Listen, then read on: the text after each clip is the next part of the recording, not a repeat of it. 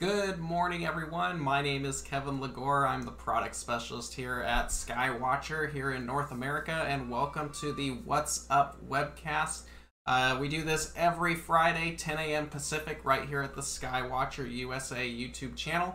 If you like what you see here and you want to stay in touch and see what's going on, you can always subscribe to our channel. We welcome everyone to staying in touch with us. It keeps you up to date with what else is, all the new content that we post, any new videos, all kinds of stuff. So if you head over and subscribe, it helps the channel out and keeps us doing the webcast. If there is a topic you'd like us to cover that maybe we haven't looked into doing before, go ahead and email us at support@skywatcherusa.com and title it What's Up Webcast, and I'll be happy to help you guys out with that and take some considerations of all that fun stuff as well.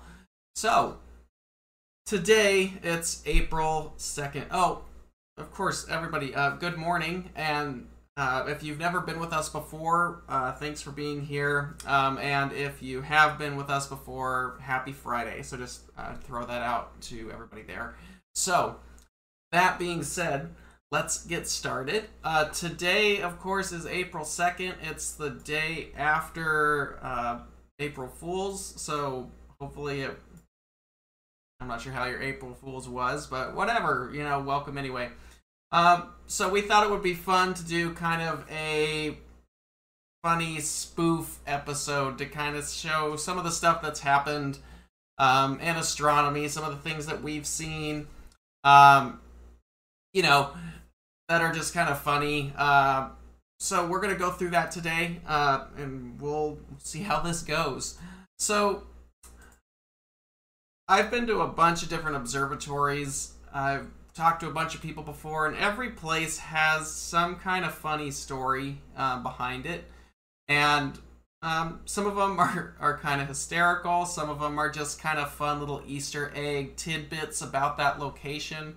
But there's always something that makes the place unique, and those stories are always fun to share with people. So this first section of today's presentation is called Observatory Oddities. Just little, fun things that I've found, or some of you might even know some of these things. It's kind of on theme with today. So we'll see how all of that goes and take a look at all of that. So first up, being from Arizona, one of our most famous observatories, and probably one of the most well-known observatories around the world, of course, is Lowell Observatory, and they are up in Flagstaff, Arizona. And if you've never been there, they're really a cool place to go. So if you're ever in Arizona or want to take a trip up to Lowell Observatory, do so. They've got a great facility up there. There's lots of history. Of course, that's where Pluto was discovered up there with the 13-inch Pluto telescope. And of course, they have the world-famous Clark 24-inch telescope, which is still in operation today. You can still go use it. It's an incredible instrument. They refurbished it back in 2014. So it's all been redone, and it's ready. I think it's over 120 years old now, but they use it every clear night for viewing, so you can go up there and check it out. It's really a cool facility. But a little bit about the observatory that telescope is actually housed in. Has some fun little Easter eggs. If you ever go up there for the tour, they'll point that out. Like I said, this is in Flagstaff, Arizona, northern Arizona. So you're about 2 hours north of Phoenix and about an hour and a half south of Grand Canyon. So you can kind of hit all of that. Now, what is interesting about this particular observatory, what's kind of fun about it, is you'll see the tires on the bottom of the observatory. Most observatories nowadays use some kind of, I know some of the more advanced observatories, like out at Fort Davis, McDonald Observatory, their big 10-meter floats on these big airbags, and there's all kinds of ways to make bearings for telescopes now. And this one, however, uses old truck tires. So it's just kind of a cool little tidbit about that observatory. There's several dozen of these old, I think they're Ford tires, I'm not exactly sure. But they have these old tires that the entire observatory basically rolls on. So it's kind of a neat little Easter egg that they have up there, and it works, and it's been working for the last 120 years, so if it ain't broke, don't fix it. So kind of a cool little signature piece of the Clark 24-inch telescope up on the Lowell Observatory there. Now, another cool thing is the actual opening or the slit in the observatory dome, and they call this a wedding cake style dome because it's not a nice arc dome, and it kind of goes up and then up. So they call it a wedding cake design. But the doors that are actually part of the observatory slit were originally used on a bomber, like a military aircraft bomber, and they use the bomb bay doors as the slit doors of the observatory. So that's kind of a cool, funny little thing about the Clark Observatory, or the Clark Telescope at Lowell Observatory. So that's kind of a cool thing. I'm sure they have some more little Easter eggs in the observatory and history behind it. But you'll have to go up there and check it out. There is one more, and they don't do it anymore. When they refurbished the telescope in 2014, a lot of stuff got taken off and redone, and some of the stuff was archived and put in their museum for display. But originally, the covers for the telescope here, they used a pie tin, you know, like what you would bake a pie in, and that would be the objective cover for the telescopes in the 24-inch Clark observatory there. So it would kind of open and shut, and they found it best to use a pie tin. And I know there's a whole story behind that. So if you ever do go up there, ask them about the pie tins observatory covers, and I'm sure they'll be happy to tell you about that. But it's just kind of a cool little, funny little signature that Lowell Observatory has had for years. And like I said, those were eventually replaced in 2014 when the telescope was refurbished with, you know, machined, really nice covers that really complement the telescope at the time. So, but yeah, just an interesting history of the Lowell Observatory 24-inch Clark refractor about that particular telescope. Now, this next one I probably should have pushed till later. I think it's kind of the ultimate, one of the biggest ones in this entire topic. But I bring this up quite a bit because we have people calling all the time saying my lens is dirty, this is wrong with my lens, the mirror has something on it, blah, blah, blah, blah, blah. And we all like to keep our optics clean, but a lot of times it really has no effect on the use of the telescope at all. And there's one particular telescope when this topic comes up of, hey, should I clean my mirror, and my lens is dusty, should I clean it? A lot of times it's best just not to touch it. But this particular telescope, this is the McDonald Observatory Harlan J. Smith 107-inch telescope. You can actually view through this telescope. They have special viewing nights for this telescope. You have to sign up. But this is up there. It's in the tour. You can go see this particular telescope. Again, it's 107-inch, the Harlan J. Smith. It's one of the larger ones up on the peaks out there. If you're ever in Texas for like the Texas Star Party, you'll see this observatory there. And of course, this is McDonald Observatory in Texas, now near Fort Davis, kind of West Texas area. Now, this particular telescope has an interesting history, and you'll see from the primary, which this picture right here is the primary mirror. It's obviously got the main baffle central obstruction because it is a Cassegrain style optical system, but there's all these marks on the mirrors. Now, a while ago, I'm not exactly sure what year this occurred, but it's been several decades, the telescope operator of this particular telescope lost it. And he took a 6-shooter revolver and basically pounded 6 slugs into the primary mirror of the telescope. And those bullet holes are still there to this day. There they are, 1, 2, 3, 4, 5, 6. They're all there. So 6 bullet holes, very Texas story. But yeah, 6 bullet holes into the 107-inch primary mirror. They still use the telescope for research, they still use the telescope for viewing, and it works just fine. So it really doesn't hinder the overall use of the telescope, because you still have all the surface area of the primary that's still there. So if you're ever worried that your primary mirror is a little dusty or it's got some dirt or grime on it, it's probably not a big deal. You know, maybe clean it once a year. But ultimately, there's a telescope out there that has 6 bullet holes in the mirror and it still works. So it's okay. That's kind of the extreme thing of it, but that is a real thing. So if you're ever on their Insiders tour where they take you into the observatories, you can ask them about the bullet holes in the primary mirror, because it's still there to this day, still getting used like it was when it was first made, and it works just fine. So all is well on the 107-inch, even though there are bullet holes in the mirror. So your telescope will never be that bad. So. Now, I think many of us are probably familiar with the story of the Hubble Space Telescope. Now, of course, Hubble Space Telescope, it's in space if you haven't figured that one out. Now, the mirror on the Hubble Space Telescope is essentially perfect. It's one of the best optics ever created. However, it was figured slightly differently of what it was supposed to actually be. And of course, this created a whole big fiasco, because when they sent the telescope up, the images weren't all that great. And after all that time and all that money, it was just kind of like, uh-oh. And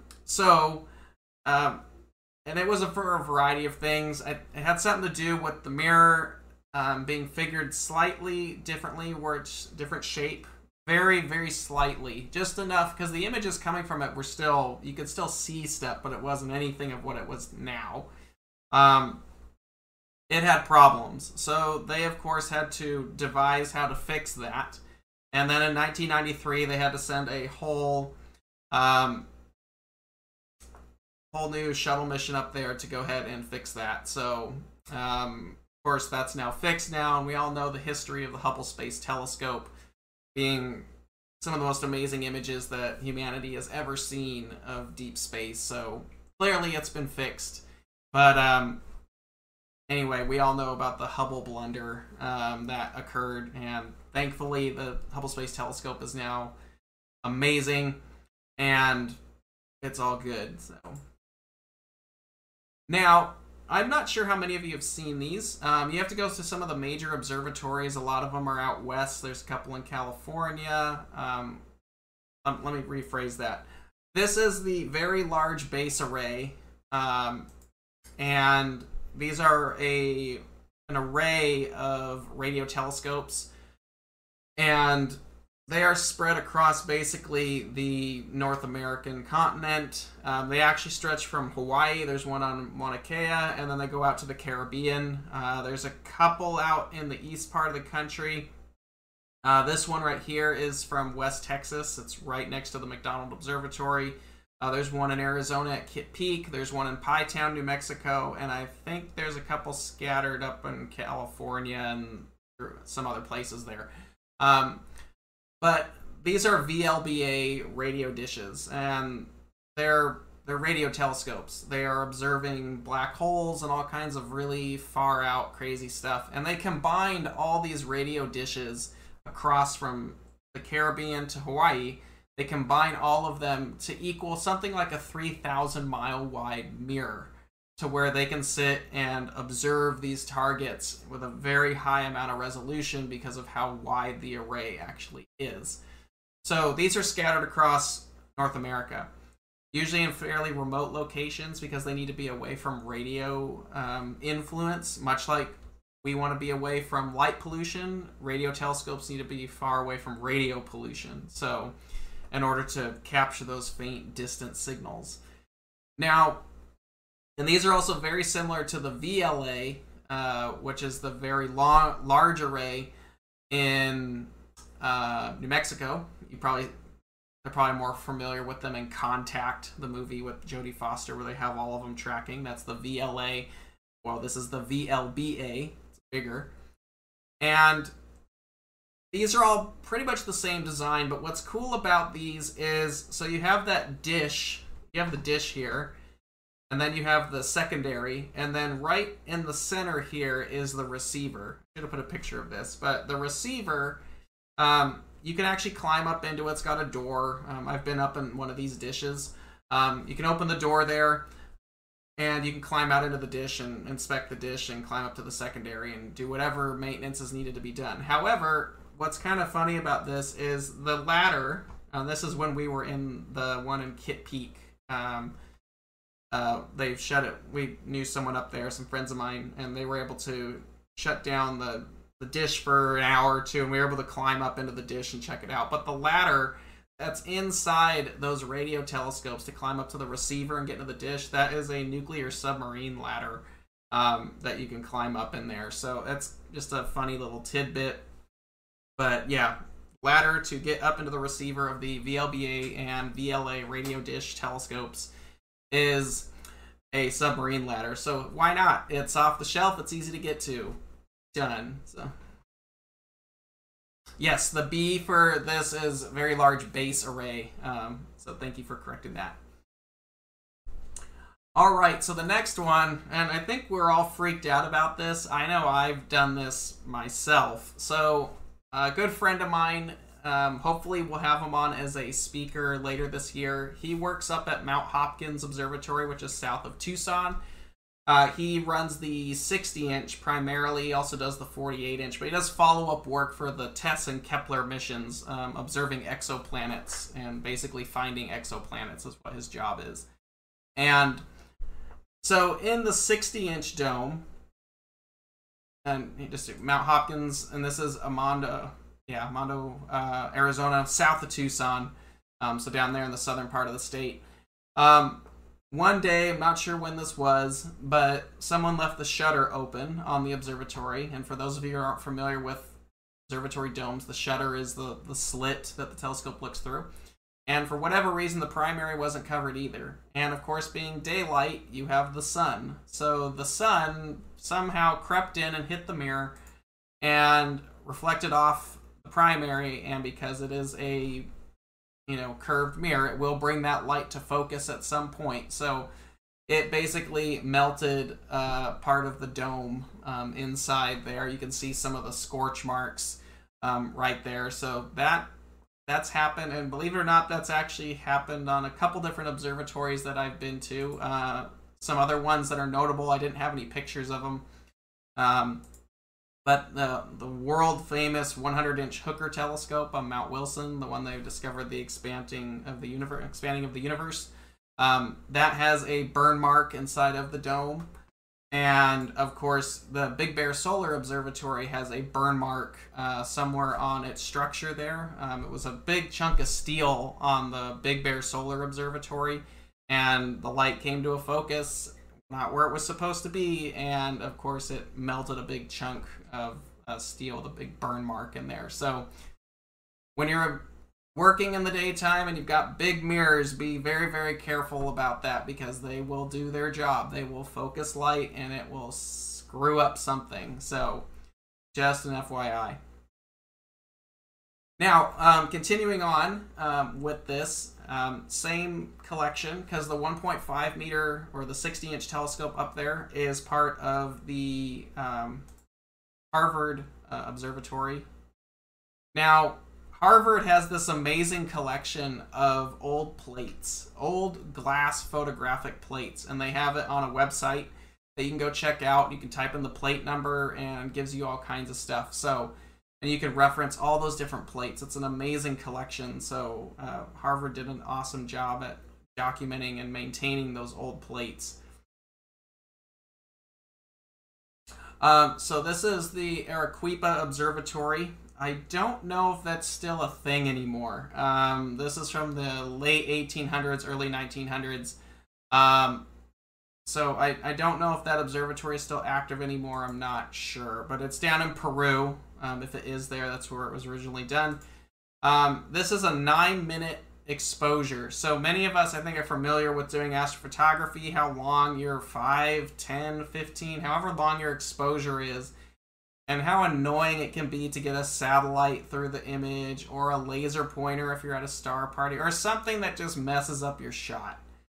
But in this case, because it's glass plates and you're in Peru, they had a spider crawl up on the plate during the exposure, and he is now eternally frozen in time on this glass plate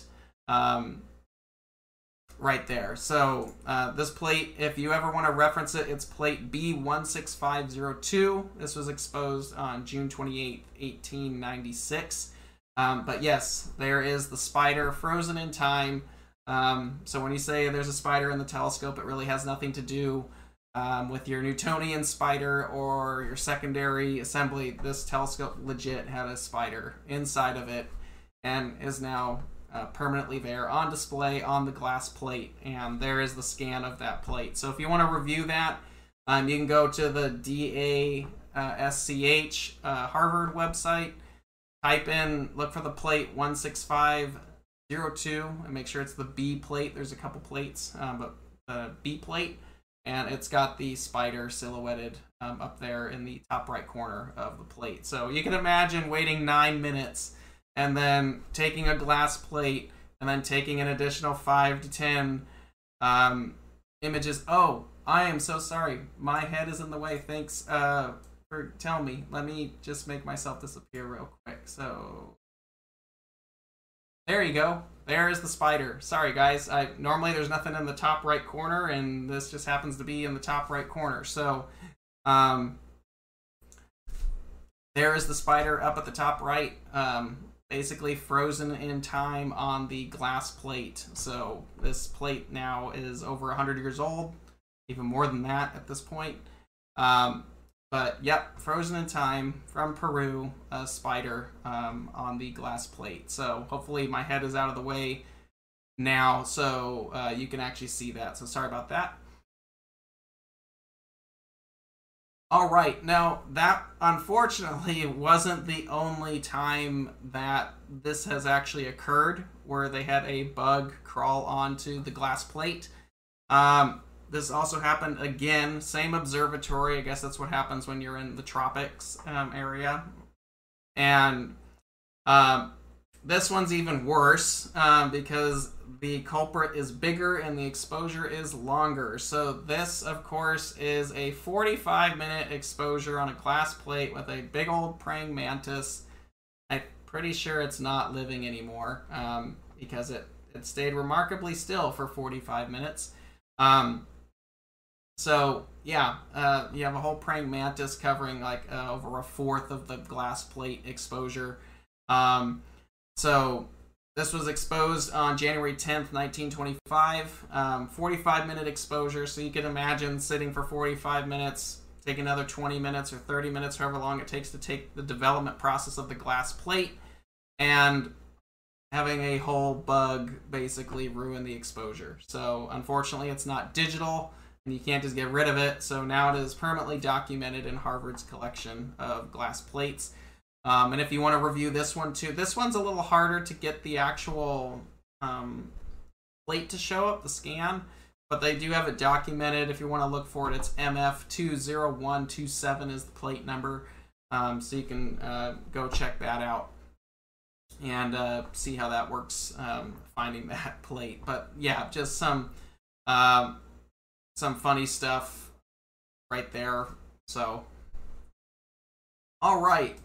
So the next one, I think many of us are really familiar with the Easter eggs that NASA likes to put on the spacecrafts, and there's a number of them. It goes back.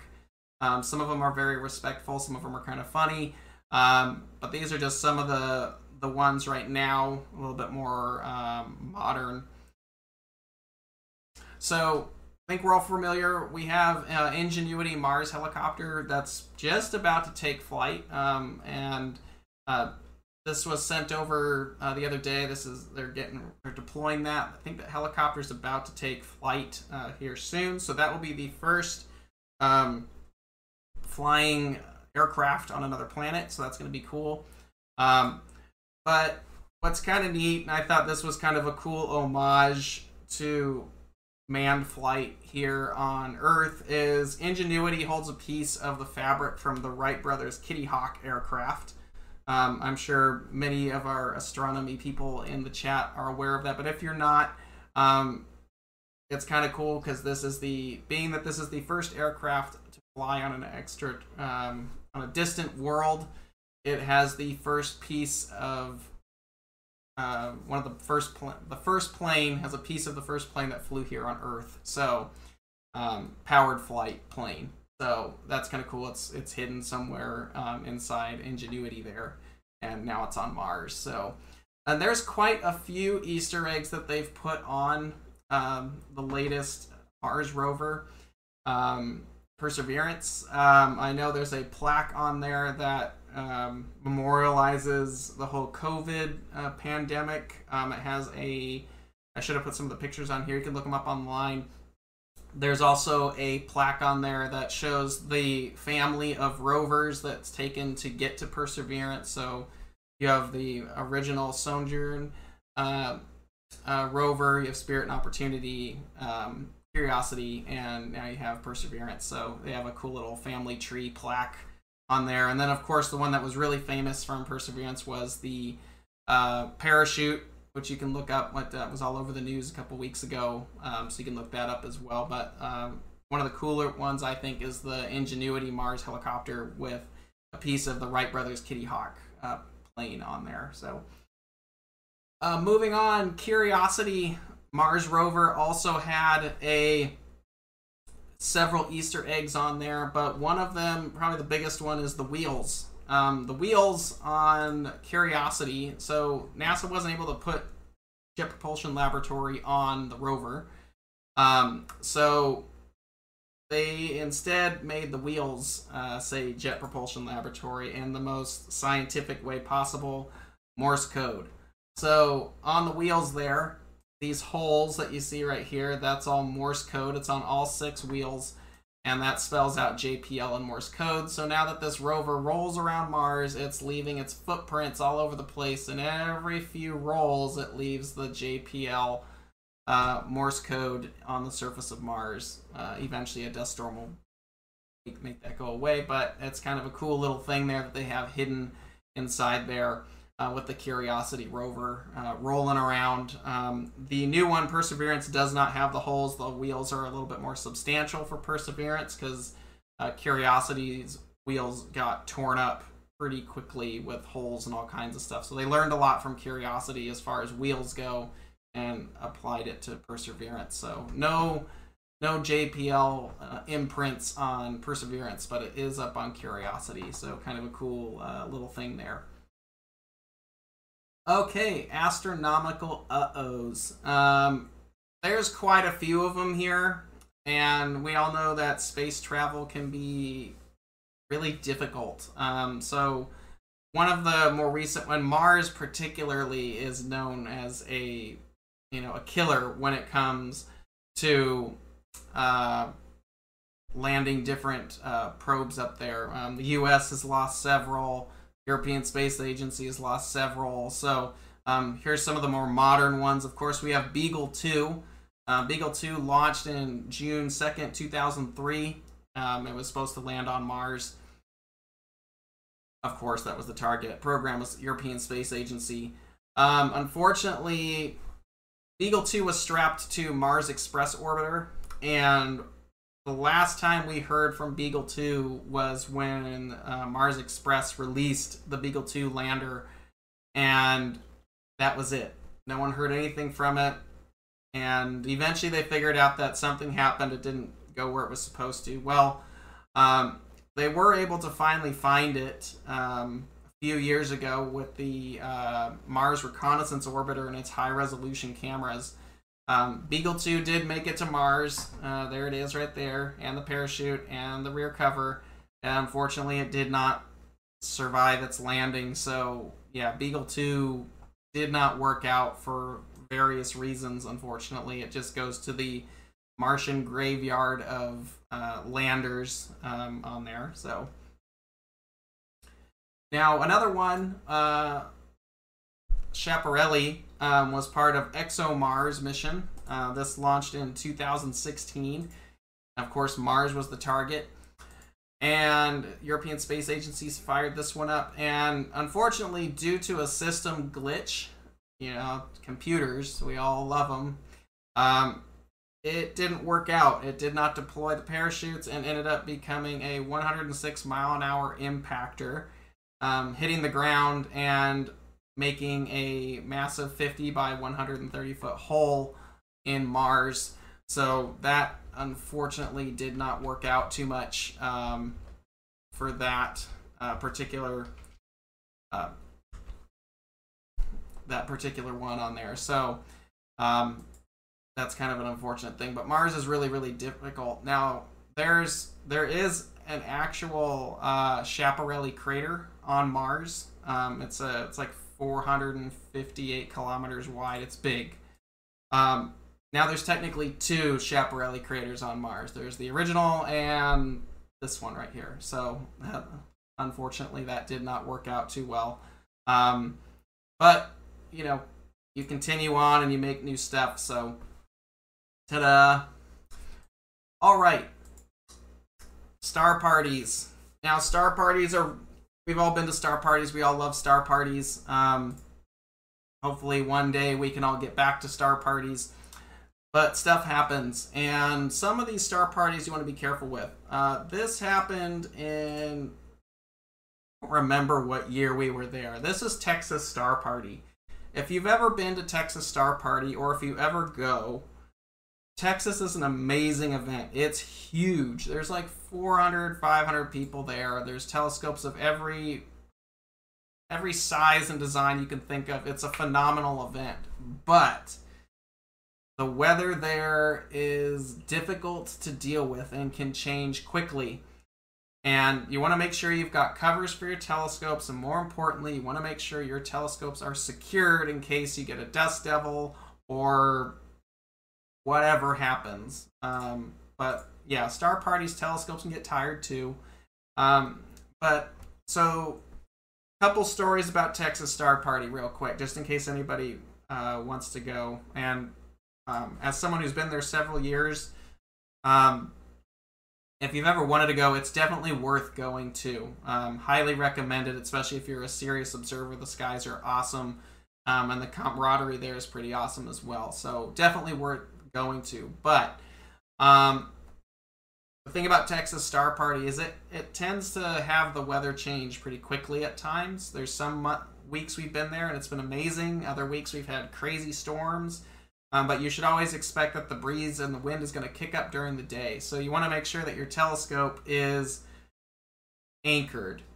Now, whenever we go, any of our big mounts, we have bungee cords strapped to the legs, and then we have those big 6-inch like spikes or nails that you can get, big old things, and we pound those into the ground to anchor our equipment down. And that's because if you have a telescope cover, which actually helps with the rain, but becomes a sail in the wind, you want to make sure that your telescope is ready to handle the wind there. Now, unfortunately, this 22-inch Obsession Ultra Compact didn't have a good stroke of luck. I don't think anything was damaged. We didn't move it. We didn't touch it. It wasn't our telescope, so I was not going to be responsible for trying to help fix something and end up damaging a 22-inch primary. But I think everything on this one was okay, at least optically. I'm not sure. The owner was a bit freaked out, but that's what can happen at Texas Star Party. In another instant, the first year I think we were there, it was like 2015, 2014. There was a 25-inch Dob that had cover on it, and it was the same thing, except this time the Dust Devil picked it up and rolled it down the field, and luckily nothing was broken there either. But if you ever go to Texas Star Party, which I highly recommend, just be prepared that the weather there gets a little crazy, and make sure you anchor your equipment down so it doesn't go fluttering off in the wind as well. Third time this has happened, happened many years ago out here in Arizona. At the All Arizona Messier Marathon, we had a local observer. He he had gone off for some lunch to some nearby town, and it was breezy again. This time it was a C11 on an original CGE mount, and Dust Devil came, picked up the telescope, and threw it. You know, a couple 100 pounds of gear, destroyed a bunch of stuff on it. So luckily insurance covered that, but at that point, it was pretty much done. So he was able to get some of that recouped. He got a second telescope, same thing. And the one that went flying is now affectionately called Toto, and it lives in his observatory here in Phoenix somewhere. So if you are going to a star party and you are going to put covers on your telescope, which I recommend, I've got 2 mounts outside right now. They're under some 365 covers. Just make sure everything's, you know, tight, and if you need to anchor the telescope down, particularly if you're going to Texas Star Party, that's a must. Everyone does it there, but yeah, bring some kind of anchor system for your telescopes, because they tend to fall over, and if you're running them rampant for 7 to 8 days, they get tired again, and they just want to go to sleep too. So just be careful with your telescope. All right. Texas. Texas is one of the craziest places that I've observed. It's just, they've got all kinds of critters out there and all kinds of stuff. So, northern Texas, there is a amazing facility called the Three Rivers Foundation, or 3RF. They're an education center, beautiful dark skies. They have a dream collection of telescopes. I mean, it's amazing. Go look it up, and if you're in Texas, go check them out when things get back. But they have an amazing facility. I've never seen anything like their facility. So their main telescope in this facility is in this big ash dome. This is a 15-inch D&G refractor. It's the biggest refractor I think D&G has ever built. For reference, all those equipment people watching, this telescope is sitting on an Astrophysics 3600 equatorial mount, and it makes that mount look small. And it actually shakes when it's on this mount because of how long that telescope is. I think it's like a 15-inch f12. I don't even know what that comes out to. Oh, duh. 15 feet. It's about 15 feet long. I think it's f12. Maybe a little bit longer than that. Big, big achromat. Yes, it has some false color on it, but how many times do you get to use a 15-inch refractor? So we did a special Messier marathon for Skywatcher several years ago. We really should do something like that again. It was kind of fun. And this thing is so well aligned that we were looking at stuff during the day with it. Stars, all kinds of cool stuff. On the back of it, because of how long this telescope is, you can't use a standard diagonal because every time you switch the eyepieces, the balance changes. So they have this big turret of eyepieces back there. And we were using it during the day, and we noticed, I think it was with the 41 panoptic, there was something weird happening in the eyepiece. There was some like vignetting that was occurring, and we could not figure out what it was. Well, after letting some of the on-site techs take a look at it, we found out it was a wasp. And if you ever go out to Texas, they are mud daubers, as they like to call them out there. There are these wasps everywhere. They just go about doing their thing. Somehow this one had gotten in the telescope. We had finally found that there's a gap, probably about half-inch gap between the mounting cell of the tube and the actual objective cell. So we had to flip this telescope around, and we helped them put string around that to make sure that the lens could still breathe, but it would keep bugs out. So we sealed that up, we took the eyepiece off, and eventually the wasp flew out and left. But yeah, when you go to Texas, everything gets into everything. Even the crates that we shipped out here that held our large telescopes at the time came back with wasp nests inside of them. So that was a lot of fun to deal with as well. So Texas is always a fun place to observe. The skies are always great. but you do tend to get weird things stuck in your telescope. So just an FYI, if you go observing out there, it's just kind of a thing. Because today was just kind of a fun little thing, it's going to be a little shorter than our typical hour. We're actually doing pretty good right now, but this is the final set of slides that I have here. There is a video that goes along with this. I can play it if you guys want to see it. It's on our YouTube channel, but I can play it right here if you guys want to watch it. Just let me know in the chat and I'll bring the whole video in. Several years ago, let me give you a backstory about this. Before I started working for Skywatcher, I have a friend of mine. His name's John. He works for a company called Raytheon Missile Systems, and they make rockets.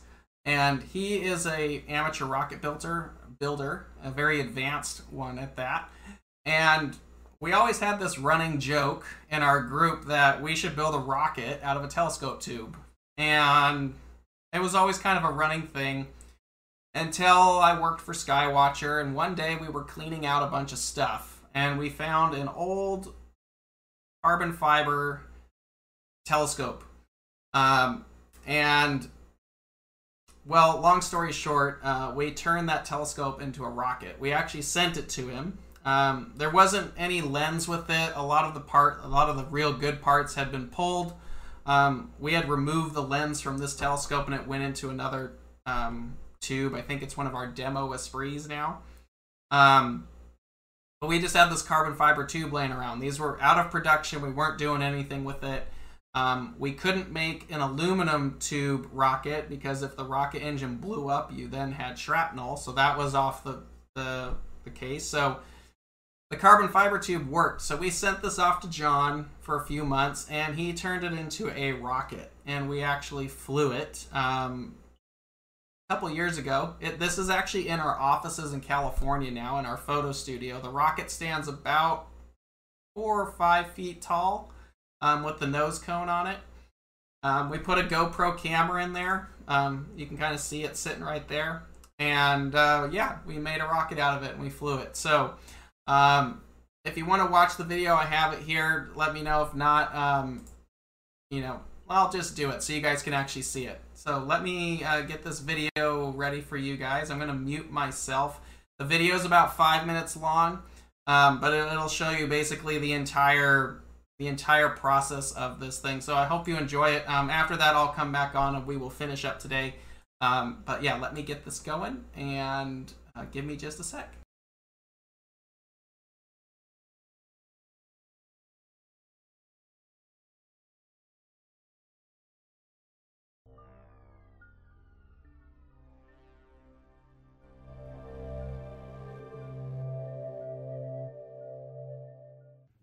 Here in the desert in Arizona, just outside a small town called Wickenburg, and we're going to show you what we do with leftover parts of telescopes.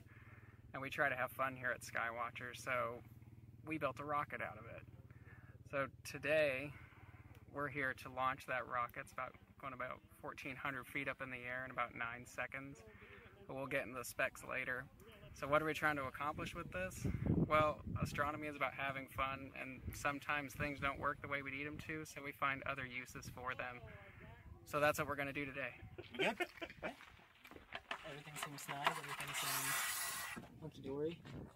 Oh, you're maybe a lot. What was I going to say? A word? This is your cover for later. Oh, we're getting ready to launch. Feel the breeze coming up.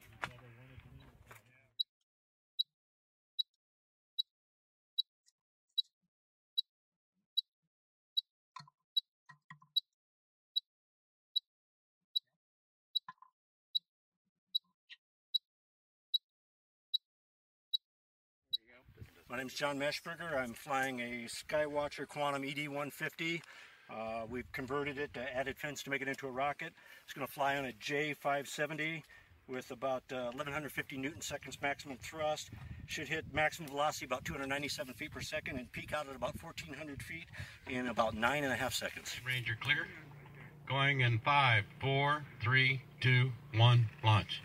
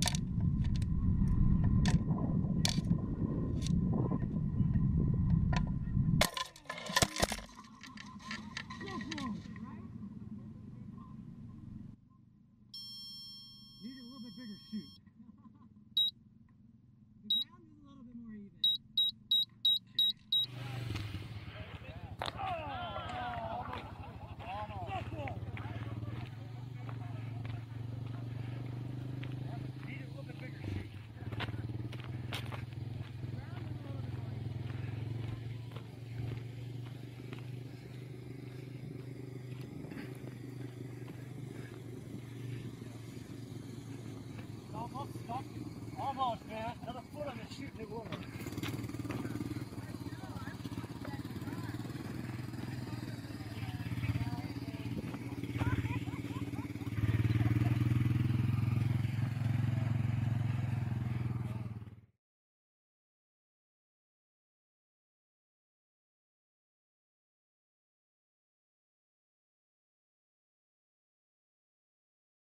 So that was fun.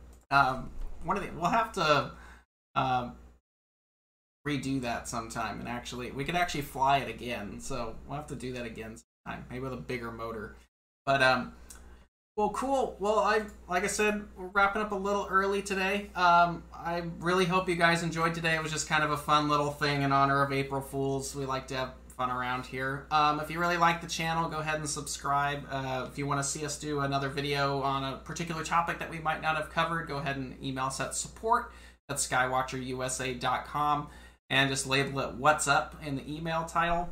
Next week, we're kind of going back to our regular scheduled episodes of April Night Skies. So come out and join us. We're going to see what's up in the April skies of April. Of course, it's galaxy season. We're in spring, so we're going to be talking about a lot of really deep, crazy-looking stuff out there. So join us next week. And, of course, we've got some other cool stuff this month as well. So I hope you guys had fun today. It was just kind of a little fun little episode we thought we'd throw together about just some funny things that have happened. And, yeah. Please have a good weekend. Stay safe, clear skies, and we will see you guys next week for our What's Up in the Nighttime Sky episode. So take care, everyone. Have a good weekend.